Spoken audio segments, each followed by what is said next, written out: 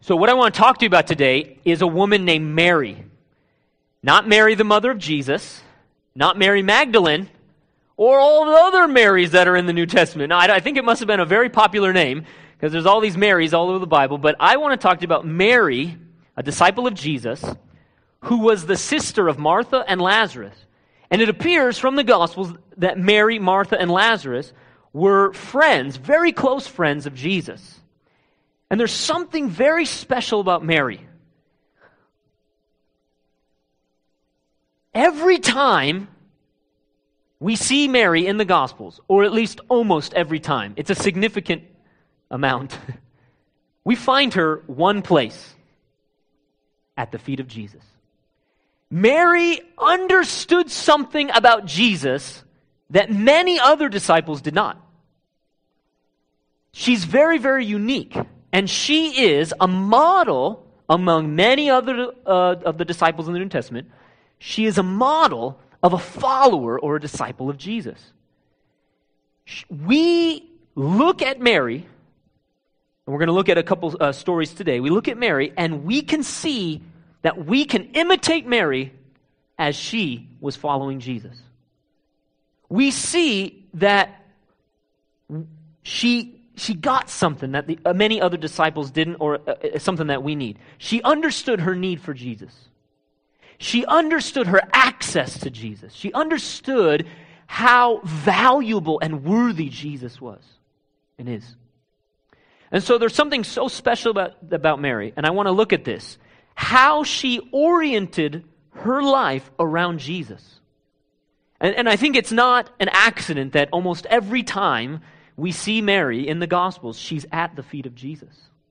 And like I said, there are many other disciples that are examples to us, and many other Marys in the New Testament that are examples to us. But this Mary, there's something very special about her. So in Luke chapter 10, we'll just start right there and see her at the feet of Jesus.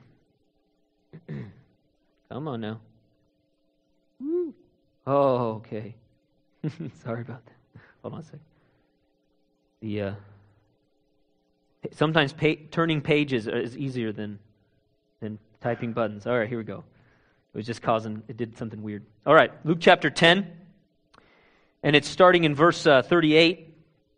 It's a story about a time when Jesus and his disciples went to Martha and Lazarus and Mary's house, maybe for dinner or for lunch or something. And it says, "Now it happened as they went," referring to Jesus and the disciples, "that he entered a certain village, and a certain woman named Martha welcomed him into her house." She was probably the elder. "And she had a sister called Mary, who also sat at Jesus' feet and heard his word. But Martha was distracted with much serving, and she approached him and said, 'Lord, do you not care that my sister has left me to serve alone? Therefore tell her to help me.' And Jesus answered and said to her, 'Martha, Martha, you are worried and troubled about many things, but one thing is needed. And Mary has chosen that good part which will not be taken away from her.'" And so we see that Mary was orienting her life around Jesus. Jesus came over to her home. It was common in that day to host someone, like we've talked about, by serving them food and taking care of them. And so Martha was doing what, culturally speaking, she was supposed to do. And Mary probably should have been helping her. And yet we find Mary sitting at the feet of Jesus. And what does it say she was doing? Sitting at the feet of Jesus, hearing or listening to his word. Jesus came in, and he sat down, and they were getting the food ready, and he was teaching his disciples. Now, in that culture, women were not allowed to sit at the feet of a rabbi or a master. Women were not allowed to be disciples of a rabbi. And so Mary blows past all the cultural norms, all the cultural hurdles, because something inside of her tells her, I can sit at the feet of Jesus and I can hear his words and be discipled. I believe it's because Jesus so elevated women and had already given her access to come and to hear and listen to the word. And so Mary not only is sitting there listening to the word, but I want you to notice it's in contrast to work. It's her choosing to sit at the feet of Jesus and not to do work that she was supposed to do. Now, Jesus isn't endorsing being lazy, right? He's not endorsing don't ever serve Jesus food or anything. But he's saying that one thing is needed or essential. See, we've got to get our priorities straight, right? And Mary is not necessarily, Jesus is not encouraging don't do any work. He's just saying some things need to come first. And sitting at his feet and hearing his word is what needs to be first. It's the one thing, Jesus says, that is needed. Literally, it's when Jesus says, Martha, you are, or it says, I'm sorry, not when Jesus says it, but in verse 40 when it says, Martha was distracted with much serving. The word serving is the same word we get the word ministry from. She was distracted because she had all these needs to attend to, ministry to do. And what Jesus is showing us, well, I should really say Mary is modeling for us that a disciple puts hearing the word first before ministry. She understood that she needs Jesus more than he needs her. That she needs to receive from him. That she needs the word. She needs to be discipled, and so she orients her life around Jesus and prioritizes sitting at his feet to hear his word before she does the ministry stuff. Whereas Martha wasn't doing anything necessarily wrong. Martha was trying to honor and serve Jesus. But what she missed was that she needed him. What she missed was choosing to sit at his feet. And so we see, on one hand, Jesus inviting this woman to be discipled, and yet on the other hand, we see Mary with the boldness to come and sit at his feet. She had to overcome more distractions in her mind or in her heart than just, hey, we got stuff to get done. Think about what keeps you, not just keeps you from spending time with the Lord, but what keeps you from being focused on the Lord. You might be spending time with Jesus, but so often, it's not just busyness or distractions or a big to-do list that keeps us from spending time with the Lord. That is one of the things I've noticed that keeps people from sitting at his feet and hearing his word. You've got all this homework, or you've got all these things you've got to do, or you got work and then this, and you've got all these to-do lists. I've noticed that takes people out of their time with God. But I don't think that's the big one. I think it's that when we come and we're with the Lord, I think it's all the inner distractions. A lot of times, it's not till you quiet your heart, and you sit silent before the Lord, that all that stuff comes to you. You go and you say, okay, I'm going to open up my Bible. You start opening up your Bible, and you're reading words on a page, but you just totally are not thinking about what you're reading, because all of a sudden you're thinking, I've got to do this, I've got to do this, I've got to do that. And all of a sudden you're thinking, oh man, the other day I said that and I felt so dumb. And all of a sudden you start realizing, oh man, you're afraid of what people thought of you the other day, or you're worried about this next thing you've got to get done. There's anxiety, maybe there's shame. Then all of a sudden you're not even sure if Jesus likes you. You know, I mean, I'm being honest. That's what happened. You come to church on a Sunday, you start singing songs before the Lord, and all of a sudden your week floods into your mind. I sinned. I did this. Oh man, I missed that opportunity. All of a sudden this is coming out, and I think it's the shame and guilt, false guilt a lot of times, accusations from the enemy. I think cultural expectations that we put upon ourselves. Like, think about it. Mary was coming to the feet of Jesus, and everything in her culture said, you're a bad woman. You're a bad hostess. In her culture, she was doing something that her culture said she shouldn't be doing. You're not supposed to be at the feet of Jesus being a disciple. You're supposed to be doing this. And yet, where was she at? At the feet of Jesus. So there's some guts in this woman. Does it make sense? There's some guts in her to say, I'm not going to worry about what other people think about me, and I'm not going to have some false shame or guilt because I'm not doing something that my culture says women are supposed to do. I need Jesus. And he knows I need Jesus. He knows I need him. And he wants me to sit here. And so when Jesus affirms her and says, listen, she chose the one thing that's needed. And I love what he says, it will not be taken from her.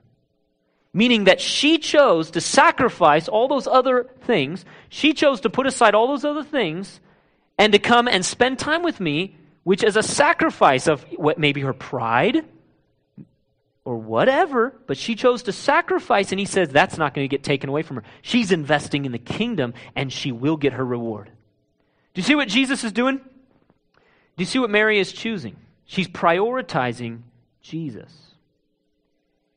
Now, another thing I found that kind of take people out of that time with Jesus and really being able to hear his word, let's just call it maybe monotony.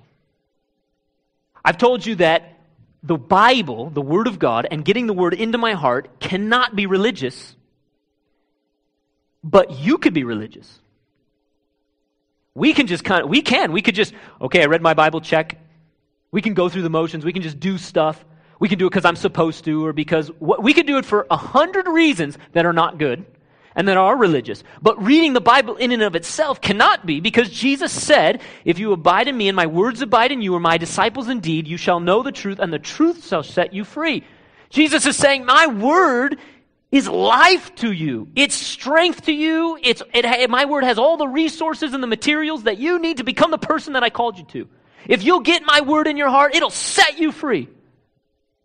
That's why we do OSL. We're convinced if we'll get people to sit at the feet of Jesus and hear his word, that God's truth, the power of God's word will set people free. You don't have to work for it. You don't have to earn it. That's not what's keeping people from seeing those breakthroughs.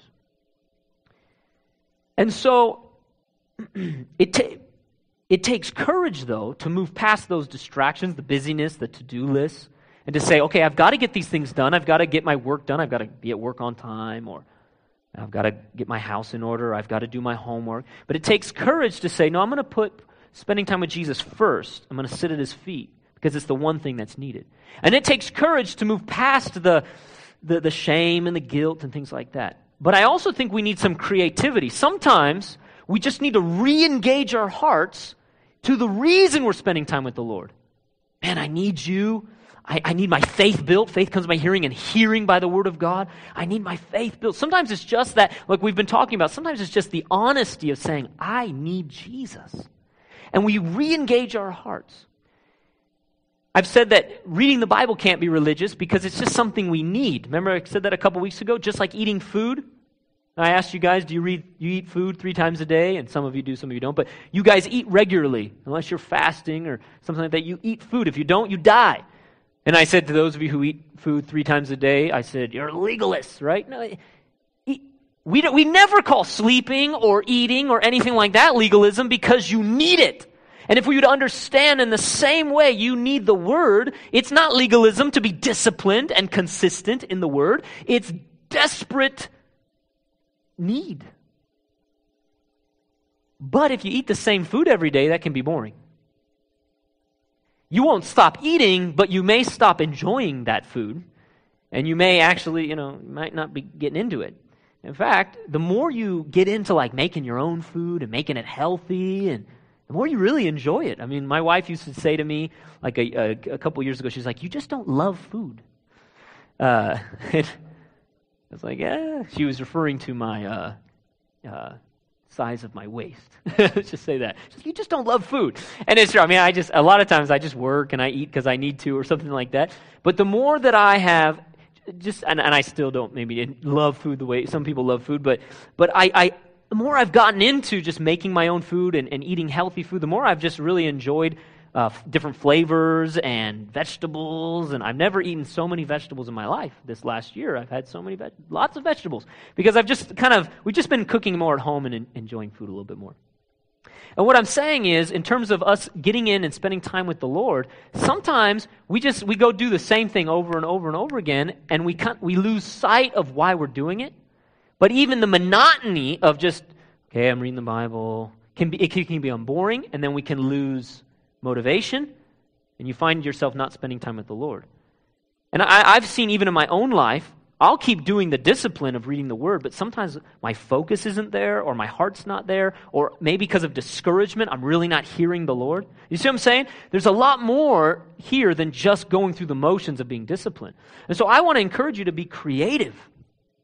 with how you spend time with the Lord. And it will or it should change every season of your life because of different things you're going through or things that you need. You don't eat tomatoes every day, right? You eat different vegetables, one, just because it's tasty, but also because of your diet, you need different types of food. If you ate one thing all the time, not only would it be boring, but it would not be nutritious. You need a diversity of foods to be nutritious. And so the same thing, a lot of times you don't just need one truth. Sometimes I'm focused on one aspect of His character. Sometimes I'm focused on another promise in the Word of God based upon what I need. If there's some area in my life where I need a breakthrough or some area where Jesus wants to grow me in, I've got to go after that in the Word. And I've told you, I am hungry for the Word of God. I am desperate for the Word. I study, I read, I press into the Word of God because I want to know Him. And I want to become like Him, and I want to know God's will. And I'm convinced that if any man lacks wisdom, or any woman lacks wisdom, let him ask of God, who gives liberally without reproach. That if I need anything, man, He's going to speak to me from the Word of God. So I go to the Word with desperation and with a hunger and desire to meet with Him. But I've been a Christian for more years than I have not been a Christian now. Isn't that crazy thought, right? And I know that I can get dry, I can get bored, or that intimacy with God, it needs that cultivation. So there's 5 ways that we can get into the Word of God. Basic ways. Reading the Bible is one. Studying the Bible is another one. Listening to the Bible preached to us. Memorizing the Bible and meditating on the Bible. These are just 3 or 5 basic ways that we get into it. Most of the time when I say, let's get into the Word or spend time with God daily, most of the time, because it's been talked about so much in the Western church, boom, you think, I need to read my Bible. And then, if you're bored with that, you say, I don't really feel like reading my Bible. Or if you're not good at reading, you're like, I don't really want to read my Bible. And so therefore it's like, oh, there. It's like block all other 4 of them, and then it's not very interesting. See, even as a new Christian, at 16 years old, 17 years old, I was highly creative because I was highly easily bored. It was like all the time I was trying to find creative ways to connect with God. I would go different places, to a park, I'd go on a hike, just different things I would try to do, and I would try to engage with the Bible in different ways. And back in those days, I didn't know how to study the Bible. I've been trained to do so now that I've been to, Bible college and all that stuff. But I didn't know to do those things. But what I began to do was I began to take like one book of the Bible, okay? And I went beyond reading and I started studying the Bible. I started reading that same book over and over again. I started getting out a notebook and just taking notes. I would just start taking notes, or I'd outline something. This is way before I even knew that's how I found out, oh, the Bible's written in Greek and Hebrew? Wow, that'd be cool. I should learn Greek and Hebrew. And then that developed into me trying to study the languages of the Bible. But I didn't know a lot of the stuff. Sometimes just going beyond just reading and kind of getting into a section, it might be one passage, it might be a book in the Bible, it might be a subject you're interested in, can actually cause you to re-engage your heart. Because instead of just reading the Bible, all of a sudden now you're thinking about what's going on in your life, and you're saying, God, show me, speak to me in this area. For me, it's like a treasure hunt. I've had the Holy Spirit often tell me, the funniest one for me was, I want you to study 2 Corinthians. I don't want to study 2 Corinthians. That's boring, And I fought him. I was in a grumpy mood, I guess, in that season of my life. And he kept telling me to study 2 Corinthians. So I was like, okay, whatever, right? This is like when I was probably 19 years old. And so I started like reading through 2 Corinthians. I would read it a couple times. And then I started taking notes. And I didn't do it very disciplined. I was just a little bit here, a little bit there. And what he had told me is, he said, I want you to study 2 Corinthians because I want to show you what grace is. I'm like, yeah, okay. I don't see grace. I would read the book and I go, I don't see it. I don't see it. So I was not interested because I didn't get it, why I was doing this. Now other times you'll be interested because you're going after something and you'll see the value in it. But the Lord was testing me, and the Lord wanted to break open something in my mindset that I just didn't get. So I wasn't very disciplined until one day after reading 2 Corinthians multiple times, and I was journaling and taking notes in 2 Corinthians, just reading the text of Scripture, no commentaries or anything like that. All of a sudden I get to 2 Corinthians chapter 12, and boom, Jesus says to Paul, my grace is sufficient for you. And it was like, you ever see like in those movies where somebody has one of those like, we saw Kung Fu Panda 2 the other day. Kung Fu Panda 2, and all of a sudden he realizes who he is, and they do one of those back they do one of those fast rewinds to the beginning of his life, and he realizes all the events of his life, and they all come together, and this is who I am, I'm the Kung Fu Panda, or whatever he was, the ninja guy, I can't remember what his name is. And he finds out who he is, and then he's awesome now, okay? That's what it was. All of a sudden, all this study that I had done in 2 Corinthians, because I had been reading it, all of a sudden in 2 Corinthians 12, I see the word grace, and it's like the Holy Spirit took my brain back to the beginning of the book, and it was like, grace here. So oh my goodness, I get it all of a sudden. So I went back to the beginning of the book again. Now I'm like, okay, Lord, I'm listening, right? He had my attention, and I started doing it. What God showed me in that book regarding the grace of God has become the foundational principle for my whole life.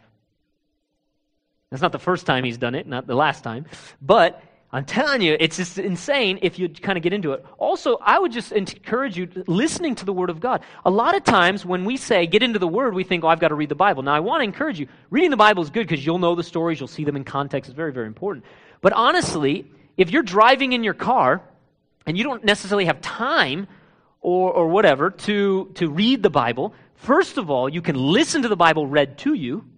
There are iPhones and apps and Android apps and iPad apps and all these Bible apps out there that not only can you just read a verse or even a devotional free online on your phone right there before work or during lunch. I mean, you can get the Word so quick. It's easy access nowadays. Or you can just have your Bible with you and flip it open and read a verse, a chapter, anything nowadays. We have so much easy access. Just get into the Word any way you can. But what's cool about these new apps and stuff, you can buy them on CD too, but nobody knows what that is anymore. CD, okay? You can go online, you can get on your phone and have somebody from these Bible apps read you the Bible. You could be driving in your car, listening to the Word of God. And you don't even have to listen to a lot of it. You could just listen to one story about Jesus, turn it off, and just start praying and meditating right there. Just dialogue with the Lord. It's not about how much of the Bible or how much time you spend. It's really about the connection you make with Him and the ability to hear His voice. But even listening to sermons, messages that are being preached to you. One of the things that I used to never do was listen to messages. I was like, no, I hear God from the Bible. I mean, all I need is the Word. I don't need other people. And I went to Bible college and all that stuff. And I'll tell you, that pride really hurt me. I didn't realize until the Lord humbled me and broke my pride how much I needed other people who had faith, who had seen breakthrough in their life to preach the Word to me. Now, we always say around here, listen to the 2 spies, not the 10 spies. What we mean by that is listen to Joshua and Caleb, who actually got into the promised land. Don't listen to the 10 spies who are going to tell you that you can't have it. So be careful who you listen to, yes, but I will. If I find a 2 spy, if I find a Joshua and Caleb preaching the Word to me, and they have fruit in their life, because it's not about theory, it's about fruit, I will listen to them, and I will consume their teachings. And so what I do is I spend almost every time I'm in my car, I'm listening to messages. That's how I utilize that time. So I'll listen to 2, sometimes 3 messages a week just driving in my car. Just getting the Word in my ears. And then a lot of times what I'll do is I do have a reading plan. I have my reading plan that I go through. And though I have a structure in my life to go through the Bible, I'm kind of more of a free spirit. So I have the structure to kind of keep me focused. But if I have a sense from the Holy Spirit to read something else, I just go over there. And so a lot of times the Holy Spirit's taking me to different books and I'm meditating on things. Or if I'm struggling, if my faith is struggling, I go right back to those passages that He has spoken to me. I'd rather be meditating on what He has said to me than just reading randomly. Okay, now I make sure I'm reading the Word broadly, but there have been times in my life where I have spent whole seasons, months, in just Ephesians 1 and Philippians 2, just meditating on them. Praying it, singing it, asking God to make me humble, asking Him to show me His love. Ephesians 1, Philippians 2, just stayed there. And it wasn't necessarily a healthy time in my life, because it would have been good for me to maybe be a bit more well-rounded. But I was broken, I was hurting, I was struggling with some things. And the Lord said, here, you need to learn that. And I'm like, you don't need to learn anything else. You need to learn Ephesians 1, I love you, and Philippians 2, stop with the pride thing. And I went to messages that would preach the Word to me about His love and about who I was in Christ, because I wasn't confident in that. And so even now, if I'm struggling with something or I want a breakthrough in some area, I find some messages on that. You can go online almost anywhere and find stuff, but we can recommend things to you. And you can get the Word into your ears. So you can, a lot of times when I say be in the Word, I don't mean that you have to have a devotional time where you're sitting and reading the Bible. Although, I'll tell you, I love to sit and read the Word quietly because He speaks. But I'll tell you, people, I know like Clint is really good at this. He reads the Word, but I'll tell you what he does better than anything. All throughout his day, he's meditating on the Scripture. Now, if you asked him, he'd probably say, hey, I mess up. I don't always do that. We'd all say that. None of us is perfect at this. Perfect should not even be part of our vocabulary. But I tell you, he does it. He'll just have the Word just kind of ruminating. He'll just be meditating the Word all the time. A lot of times the way that I memorize and meditate the Scripture is one and the same. I just meditate out loud the Scripture. I'll sing it to the Lord. I'll pray it to the Lord. It's one of the best ways you can engage your heart is just read a little bit or listen to a message and then go and just pray it back to God. Okay? But you can find creative ways. Maybe like I said, journaling, maybe reading the Bible and make a song about it or a poem or art, anything to get your heart to connect with the Lord and to hear Him speak to you. Because the goal is not to just check, I did it. The goal is to engage Him. Amen? So we see Mary at the feet of Jesus, orienting her life around Him and around a lifestyle of being in the Word. And we see one other time, and I'm not going to go to all the times we see Mary at the feet of Jesus, but the other one in John 10 is when she's worshiping. John 12, I mean. In John 12, we find Mary at the feet of Jesus, worshiping Him. She lived a lifestyle of being in the Word, listening to Jesus' teachings, and a lifestyle of worship, extravagantly pouring out her heart in worship to Him. She lived her life at the feet of Jesus. This was her priority. And the Lord is inviting us into this lifestyle. Listen to this in John chapter 12. Then 6 days before the Passover, Jesus came to Bethany, where Lazarus was, who had been dead, whom He raised from the dead. There they made Him a supper, and Martha served, of course. But Lazarus was one of those who sat at the table with Him. So they're all hanging out, and Martha is preparing the food, and Mary is nowhere to be seen. Where is Mary? Oh, she's not at the feet of Jesus. And there's a reason. It says this in verse 3. Then Mary took a pound of very costly oil, a spikenard, anointed the feet of Jesus, and wiped His feet with her hair, and the house was filled with the fragrance of the oil. This is not the first time this has happened to Jesus, but this is the time when Mary, the sister of Martha and Lazarus, came to Him at His feet and took this very expensive perfumed oil and poured it upon Jesus. Verse 4, but one of His disciples, Judas Iscariot, Simon's son, who would betray Him, said, why was this fragrant oil not sold for 300 denarii, which is about 300 days' wage, about a year, and would tell you how expensive that oil was, okay? And given to the poor.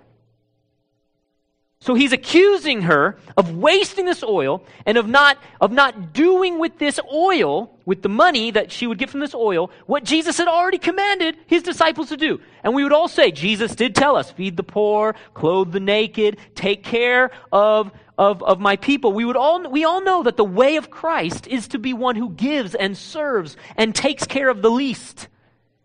So it's so interesting that His disciples would almost see this as incongruent, like, oh my goodness, she just wasted this oil. And though it says that Judas Iscariot was the primary voice, the other disciples were struggling with this.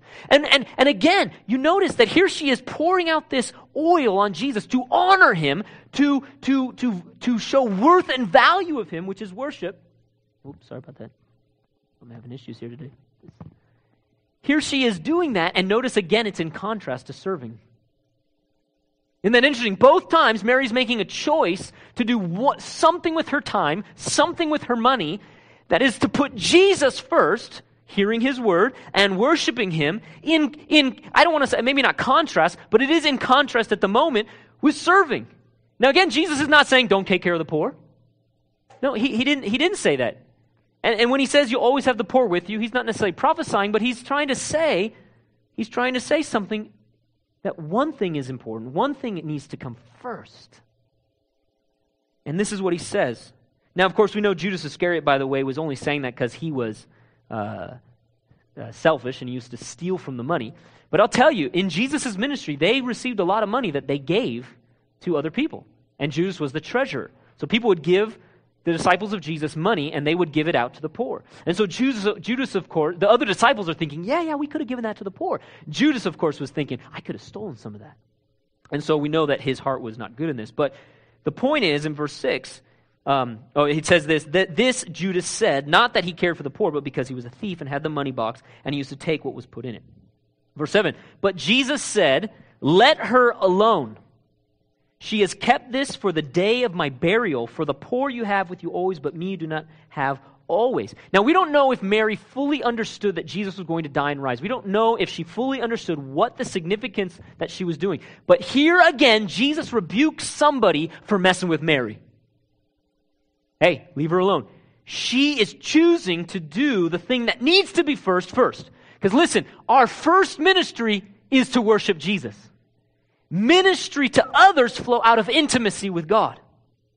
Just like work flows from rest. Just like giving flows from receiving. And so in order to create healthy rhythms in our life, like we've been talking about, we need to prioritize that sitting at His feet, orienting our life around Jesus. You guys catching that? And so here's Mary pouring out extravagant worship on Jesus.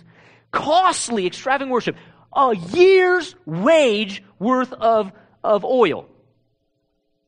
Wasting in the minds of her culture that money on valuing Jesus, honoring Jesus. See, our culture does not understand why we would spend time in community studying the Word, why we would come and spend time giving Jesus our Sunday morning and other times to worship Him. The culture does not understand why we would spend time with Him every day.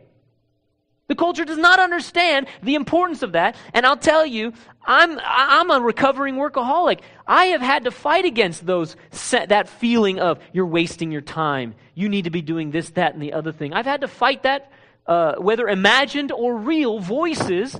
I mean real, like whether it was really the voice of the culture or whether it was just me imagining that people thought that I have had to say, especially as a pastor, man, I need to be doing the first thing, the one thing. Really pressing in and worshiping the Lord. And again, with worship, it's not just about singing some songs, spending some time with the Lord. It's about giving Him something that costs us. It's about giving our time, our money, our effort, our energy, and pouring it out with all of our hearts on the Lord. A lot of times, I'll spend time with the Lord, like I said, with the word part, but I'll just be kind of going through the motions, maybe because of discouragement or other things, and I need to re-engage my heart and come and bring Him a sacrifice. See, every time we make a sacrifice to the Lord, from our perspective, it's a sacrifice. You give money, you give time, and you don't feel like you're ever going to get it back. Because that's what our culture says. But when you put your money into a savings account, do you feel like you're losing it? No, you can't spend it on what you wanted to spend it on, but you're putting it into a savings account, and is the hope that you're going to get a return on your investment? Listen, when Jesus says what was given to Mary will never be taken away from her, and in fact, you guys know that what Mary did to Jesus, Jesus says in honor of her, it'll be told every time the gospel is preached. So Mary received such honor and such reward for giving a sacrifice. Anything you sacrifice for the Lord is like an investment that you invest into the kingdom bank account with the greatest return, and you can never lose it. So if you give anything to the Lord, you give any part of your heart, you give any part of your life, you give any time, any money to the Lord for His kingdom, He will reward you. He says it. The Bible says He is a rewarder of those who diligently seek Him. Period. Done. It's who He is. If you come to Him at His feet in the secret place, prayer, fasting, and giving, He says you will be rewarded when you come and you give it to Him. And so Mary caught something of the value and the worth of Jesus. She caught something about how much she needed Him, but she caught something about if she pours her life out, she'll get something from the Lord. And again, I want to encourage you, be creative about worship. Be creative. Maybe for some of you, it's getting out there and going on a walk or a hike or a run, being in nature. Maybe it's, for some of you, you think, man, I need to spend time with Jesus, but maybe you're super relational and you need to just be okay with being relational and know, man, I need to pray with others. Great. Don't think that, like, to be a Christian, you have to have alone time with Jesus. Now, Jesus does talk about being in the secret place and such, but I'll tell you, you don't see in the Bible, have personal, daily devotions. But what you do see is Hebrews chapter 3. Daily exhort one another. Daily exhort one another. Of course we're supposed to spend time with the Lord daily. Of course we need the Word daily. Of course He's worthy of our worship every single day. But be creative. Maybe sometimes you're alone, sometimes you're with people. Some of the things that I would encourage, or throw up, some of the things I encourage is to help you really engage with the Lord is get a worship CD. A lot of times what just kind of re-engages my heart is just get some new songs. Go find some new music out there. You say, well, I don't know how to find new music. Well, Pandora, I'm not necessarily I don't know, it sounds like a commercial, but Pandora is just one of many online kinds of things where you can type in Jesus culture in Pandora, and it'll start playing Jesus culture music for free, like a radio station, and then it'll start pulling from musicians that are like Jesus culture or Hillsong or whatever. And so you don't even have to know. You can come up here and ask the worship team for, hey, where did that song come from? Can you give me the chord charts?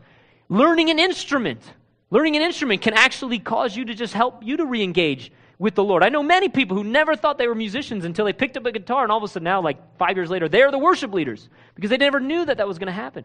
Also, like iBethel.tv or the International House of Prayer, you can Google these things. They have live worship sessions online. So you can go on and you say, man, I just don't really feel like worshiping today. I know He's worthy, You try to tell yourself He's worthy, but you're like, I just don't really feel like it today. You put on iBethel or something like that. It's a live worship service. You don't have to feel like you're alone. You just join right in. You let the music wash over you, and then you get into it. And yeah, He is worthy, and you start worshiping the Lord. But like I said, it could be on a run or a walk or with people. It could be even, like I said, like writing. Although I want to encourage you to get the word coming out of your mouth. Journaling your prayers to God, journaling worship to God is good. Art, poetry, all that stuff is good. And it causes your heart to engage with the Lord and gives the Lord a sacrifice of praise. And I would encourage you maybe as you're doing the poetry or drawing or whatever, also get the word coming out of your mouth. But a lot of times for me, it's as simple as this. I come to the Word, I'll listen to sermons, I'll meditate the Word, I'll read the Bible, and I'll take the Bible and I'll begin to pray in the Spirit. I'm one of those guys. Remember Apostle Paul said, I pray in tongues more than you all? I'm one of those guys. I pray in tongues more than you all. It's a precious gift that helps me to connect to the Lord. So I pray in the Spirit all the time, and I just begin to respond to the Word. I'll pray the Word out loud. If I see a promise, I say, thank you, Lord. And I'll just quote the promises back to God. If I see a commandment, I say, God, yes, I want to obey you. And I ask Him for grace to obey Him. I simply allow the time to be a dialogue. I'm reading, I'm listening, I'm praying in the Spirit. He shows me something, I'll write it down. And so I don't necessarily journal, but I'll keep a record of what He shows me or that kind of thing. I take notes. But I do all these things. What's happened in my life is over the years, as I've begun to try to be creative, or as I've tried to create rhythm, I've kind of developed my own rhythm. And so even though I don't necessarily stop doing the disciplines from day to day or week to week, I always have to re-engage. One of the best things I could ever encourage you to do is how to create this rhythm and how to keep this going, rather than like I did it for a week or I did it for 3 months or I did it in OSL, but I don't do it now. One of the best things you could ever do is what we call around here roles and goals. Roles and goals. It comes out of Proverbs chapter 3. Basically, in all your ways acknowledge the Lord. You can do that every day, but what I do is about 3 or 4 times a year, I get away. It could be just a couple of hours. But for me, it's usually about a day or 2. And I get away with the Lord, and I seek Him for that season of my life. And I pray through my roles and my responsibilities. Now, I'll be honest with you, most of what I end up with after a couple of days of seeking the Lord for the next season of my life is I end up with a ton of goals for the church and for other tasks I need to do. Honestly, our ministry, our work, takes the most time, takes the most effort. That's okay. When I'm talking about orienting our life around Jesus and prioritizing, I'm not saying that spending time with the Lord has to be the most amount of time you spend. It's not even like that. You might be thinking, oh my goodness, I can't do this. No. You want intimacy with God, all you got to do is make a small shift to put at His feet first. And so a lot of times, when I go away and I get my roles and goals, I'll have a bunch of goals and specific assignments from the Lord regarding church stuff. But the Lord will speak to me about what this season of my life needs to be for my relation with Him. That's the big one. So what does the Word and worship look for me? Now, a lot of times these disciplines are already set for me, Whereas I know some people, maybe you got off the disciplines, you got to get back. But for me, it's not about if I'm going to do the disciplines, it's, Lord, what is he asking of me? Maybe what am I going to be studying, or what am I going to be focusing on? What does he want to do in my character? Another thing that I really focus on is my relationship with my wife and my kids. And I make sure my heart is connected to them. And so over the years, I've developed these daily, weekly, yearly rhythms. Like daily, I spend time with the Lord, and daily, I don't necessarily work out every day, but I kind of work out, I spend time with the Lord, and I have these goals that the Lord has spoken to me on for my work, for the church, for the ministry, and I just make sure that my tasks revolve around those goals that He said. I try to really live my life by hearing His voice and doing what He says. But I try to make sure every day I have some connection with my wife and my kids. But the weekly rhythm is where every week I want to make sure I'm in community. Honestly, I make sure, because I know if I'm not in community, it starts to affect me. I want to make sure that I have a Sabbath, and almost every week I have a Sabbath, and my Sabbath means that I have a family day where we spend time as a family, and that's the day that I try to get more connected with the kids and hang out with them and that kind of thing. And then every month I try to make sure that I'm having one-on-one time with each of my kids and with my wife, and there's that time where, go on a date with Emma, that kind of thing. The goal, obviously, is heart connection with God and heart connection with people. I make sure that every couple months I'm hanging out with various mentors of mine or peer mentors. But every week I'm hanging out in community with you guys. Yearly, I just make sure that I have that. Like once a year we go on a family vacation. But I make sure that about 3 or 4 times a year, I'm getting away to reevaluate my life, to reflect, and to redo my roles and goals for the next season. That way, the Holy Spirit can speak to me and say, you need to get back to some of these things. Or you need to do this. Or this is where I want to take you. To me, it's like this. I'll end with this illustration. If you were to take a glass jar, and you were to have, and let's say this glass jar is your life. You only have so much time. Everybody has 24 hours. Everybody has only so much time. Okay? We all wish there was 8 days in the week, but there's not. And then imagine you have all these little rocks. You have a jar of a jar half filled with little rocks, and then you have these big rocks. If you were to take the little rocks and pour them into the jar first, and then take the big rocks and try to put them in the jar, it wouldn't fit. Just try it sometime. Because the little rocks are all compacted together, and then the big rocks don't fit. And a lot of times that's how we live our life. We do all the little tasks. We do all the little working, homework, busyness. I got to go to work. I got to do this. I got to wash my car and do the yard work, and I got to do all these things. And we do those first, and then there's no more time for either God or sometimes even people. And so for we are often spiritually malnourished. What it means to center our lives around Jesus is simply to know which thing is the priority. It's not that spending time with the Lord takes more time. It's that it's more important. And so imagine you dump the little rocks out, you take the big rocks, put the big rocks in first. Take the little rocks and pour them into the jar, kind of shake it up a little bit. You need a little shaking in your life.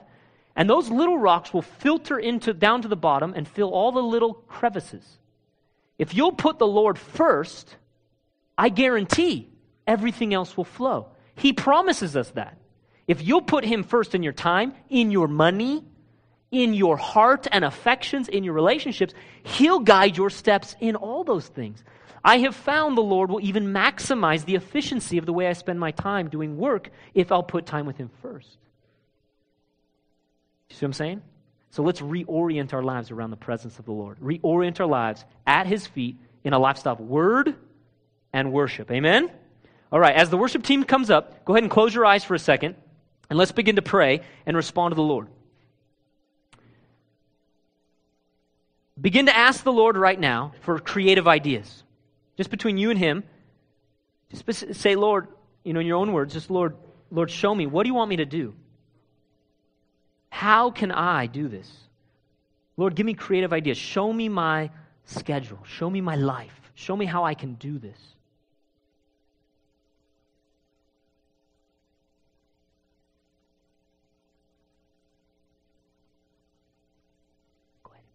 Even beyond the few things I told you, I believe the Lord wants to speak to you about specific things in your life that you can do. About putting Him first. Just ask the Lord, where do I need to realign? Where do I need to put these things first? And ask the Lord for specific ideas, time slots, whatever it is. It could be just 15 minutes at work, at a break or lunch, And yet those 15 minutes could change your whole life as you meditate the Word. It could just be driving in your car, you're going to open up your mouth and start worshiping the Lord with all your heart, even as you drive. People think you're crazy, but they don't know. They think you're just mad. So just think about that. And if the Lord gives you something, or when the Lord gives you something, go ahead and write it down in your journal or in notes or whatever. Just write it down. Thank you, Lord. So, Lord, I pray for grace to trust you, grace to spend time with you. Lord, I ask that you'd help your people to make sometimes the very difficult decision to reorient our lives around you. Give us strength to do so. I pray, Father, that you wouldn't be on the fringe of our life, but you'd be at the center, leading us as our Lord. Teach us to live a lifestyle at your feet, and teach us to come to you, hear your voice, and do what you say. Teach us, Lord. And if you're here and you've not known the Lord, you say, maybe you've been far from him, you don't know him. It really is as simple as confessing Jesus Christ as your Lord, which means master, your leader, and receiving by faith, by trusting him, that he died on that cross for the forgiveness of your sin, all of your sin. And so if you've never done that before, you can just do that even right now. You can just say, Jesus, you're my Lord. I give you my life, and I receive your forgiveness. You can give your heart to the Lord. And we'd love to know that. We'd love to pray with you. But whether it's the first time or a million times, we're coming back to the Lord right now. So let's stand and worship the Lord. Let's give him a sacrifice of praise right now. We're going to spend a number of minutes pouring out worship to the Lord. I want you to have that picture of Mary. Think of Mary at the feet of Jesus, putting aside all distractions, anybody who was mocking her like Judas. Oh, what's Mary doing? I want us to worship God with a loud worship, extravagant, expressive worship. I want us to worship the Lord with all of our hearts, with something that costs us. So let's give him all of our hearts. Let's do it. Let's worship the Lord.